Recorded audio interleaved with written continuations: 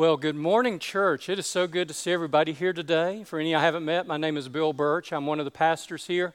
I arrived this morning about 7 o'clock and I thought, University of Georgia had a football game late last night at home. And it's raining this morning and Methodists are hydrophobic. And I was convinced I'd be the only one here. And I appreciate your faithfulness. I am delighted to see everybody here, both on site as well as those who are joining us online.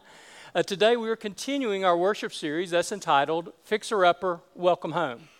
And it's a shameless borrowing of a title from a very familiar home renovation show starring Chip and Joanna Gaines.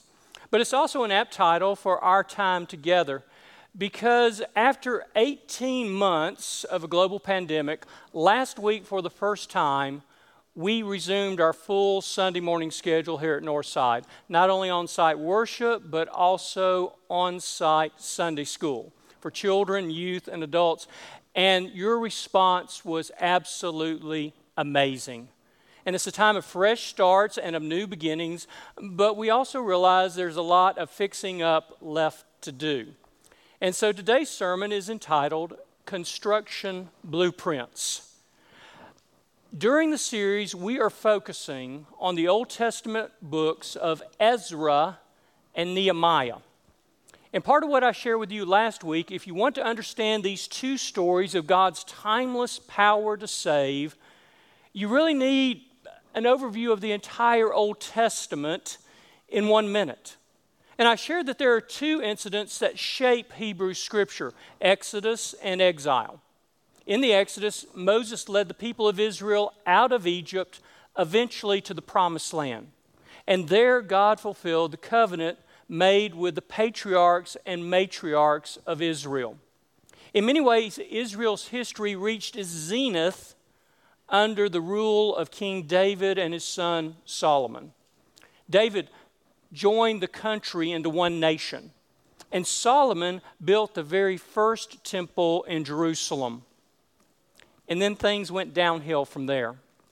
Civil war over the next decades and centuries divided the people and the nation. And eventually in 587 BC, the Babylonian army came in, defeated Judah's army, destroyed Jerusalem, and razed the temple to the ground. And the best and brightest of the Jews were exiled to Babylonian captivity.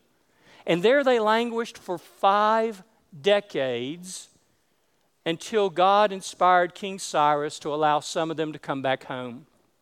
And last week we considered that first wave that was led by Zerubbabel, who for the very first thing that he did was to rebuild the altar and to rebuild the temple. Today we are introduced to the figure of Ezra, who arrived decades later. And our scripture lesson comes from Ezra chapter 7, beginning with verse 6. Ezra came up from Babylon. He was a teacher well versed in the law of Moses, which the Lord, the God of Israel, had given.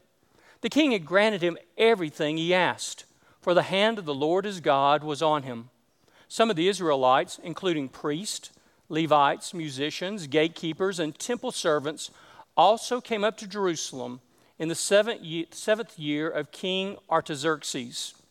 Ezra arrived in Jerusalem in the 5th month of the 7th year of the king. He begun his journey from Babylon on the 1st day of the 1st month, and he arrived in Jerusalem on the 1st day of the 5th month, for the gracious hand of his God was on him. For Ezra had devoted himself to the study and observance of the law of the Lord, and to teaching its decrees and its laws to Israel. Amen. I have been in the ordained ministry in the local church for about 4 decades now. And during that time, I have participated in 4 major church construction projects, which may well explain the length and the color of my hair. But it's been an amazing journey, and it always began with God's dream that people took upon themselves as their own mission.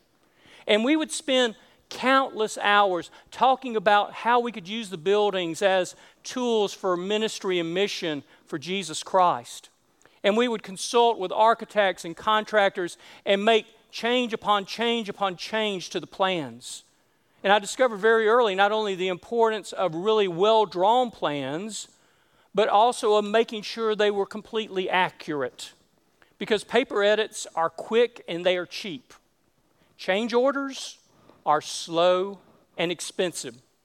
For example, when I was in West Point, Georgia, we built an amazing family life center, exceeded all of our expectations, but on the plans there was this tiny little square that none of us ever noticed. And it was only midway through construction we realized that tiny square was a big I-beam in the middle of the kitchen's serving line. Plans are important. And if you've got a good plan, you've got to be able to share it with others. And historically, making duplicate plans for subcontractors on a major project was time-consuming and it was expensive. Then in 1842, an Englishman named John Herschel came up with a brand new method using light-sensitive sheets that made negatives of the originals. And because it appeared as white lines on a blue background, they were called blueprints. Now, years later, we use more modern technology to make construction building plan copies, but we still call them blueprints, even though they're not blue and they're really technically not prints. But construction blueprints are important. Last week we heard the story of Zerubbabel leading the people of Israel in rebuilding the altar and the temple. Thankfully, he had two different sets of blueprints. One came from God's Word. David had designed the temple that Solomon built, and it was based on the design God gave Moses when they constructed the tabernacle in the wilderness. Secondly, when they got back to Jerusalem, even though the buildings had been destroyed, no doubt the foundations were still there, or at least the trenches. You can go over to Jerusalem today and you can see the foundation of the ancient temple that was there millennia ago. And so they began to rebuild God's temple. And Ezra arrived decades later to discover the temple rebuilt, a thriving Jewish community in Jerusalem. But he was appalled as a man of God to discover that many of the Jews were ignorant of God's law or knew it, and they were not obeying it. I want you to think about this for a moment. The whole driving force of Israel returning from Babylonian captivity to Jerusalem was to worship God in the temple. And what Ezra discovered then, and it's a lesson we have to relearn over and again, is that it's easy to allow outward observance to take the place of inward devotion. It's easy to go through the rote and the routine without really embracing the meaning underneath it. Consider 4 of the central practices and beliefs of the Jewish faith and of worship. First, there was circumcision. That was the physical sign God gave to Abraham when he formed that original covenant with Israel, that all the males of Israel would be circumcised as a physical sign of their devotion to God. And yet over the years, what you see in both law and prophets is this recognition that it's not outward manifestation, but inward devotion that's important. To the point that Jeremiah could say to Israel, God wants our hearts circumcised, not our bodies. Secondly, last week we talked about how the very first thing Zerubbabel did was to rebuild the altar. It was a place where the sacrifices were made for the sins of Israel. And yet the people discovered it was a lot cheaper and easier to buy an animal for a priest to sacrifice than to really seriously repent of your sin. And David, who designed the original temple, in Psalm 51 said to God, "You don't delight in sacrifice, otherwise I would give it. You do not take pleasure in burnt offering." The sacrifice of God is a broken spirit, a broken and contrite heart, O God, you will not despise. Then there was the temple itself, this epicenter of Jewish faith. It was considered to be the very house of God, the Holy of Holies where God dwelt. And yet there's that familiar scene in the Gospels where the merchants and the money changers had moved in and they made the temple into a business. And Jesus was outraged and formed whips out of ropes and drove them out of the temple and said, "My Father's house is supposed to be a house of prayer, but you made it into a den of thieves." And finally, there's Jerusalem itself. Next week, we're going to hear the amazing story of how Nehemiah leads the reconstruction of the walls and the gates around the city of David. But an interesting thing occurs as he does, and we'll get into this more detail next week. There are people who want to help. Jews who had remained in the land that said, "Let us help in the reconstruction of the city," and Nehemiah rejects their help. The prophets had foretold a day when all the nations of the world would come to Jerusalem to worship the one true God. And Nehemiah spent his entire ministry building walls to keep people out. And we in the church always struggle with this because it's easy to think of the church as a Noah's Ark. A place where we gather together in the warmth, safety, and security of a community of faith while the storms rage outside. And certainly that is an element of what it means to be the body of Christ gathered. But we are also on a search and rescue mission. And we're called to set out into the stormy waters because there are people drowning out there who desperately need to know the saving grace of Jesus Christ. And so we gather and we also scatter. And God help us when we build walls that keep people out of God's kingdom. As I was preparing for this series, it struck me that the last 18 months have molded and shaped us in ways far beyond our imagination. I've got a friend of mine who likes to say in every relationship, somebody's training somebody. I'm going to let you think about that for the rest of the week. Every relationship we've got, somebody's training somebody. Now, it may go back and forth, but there's some training being done. And the global pandemic has trained us.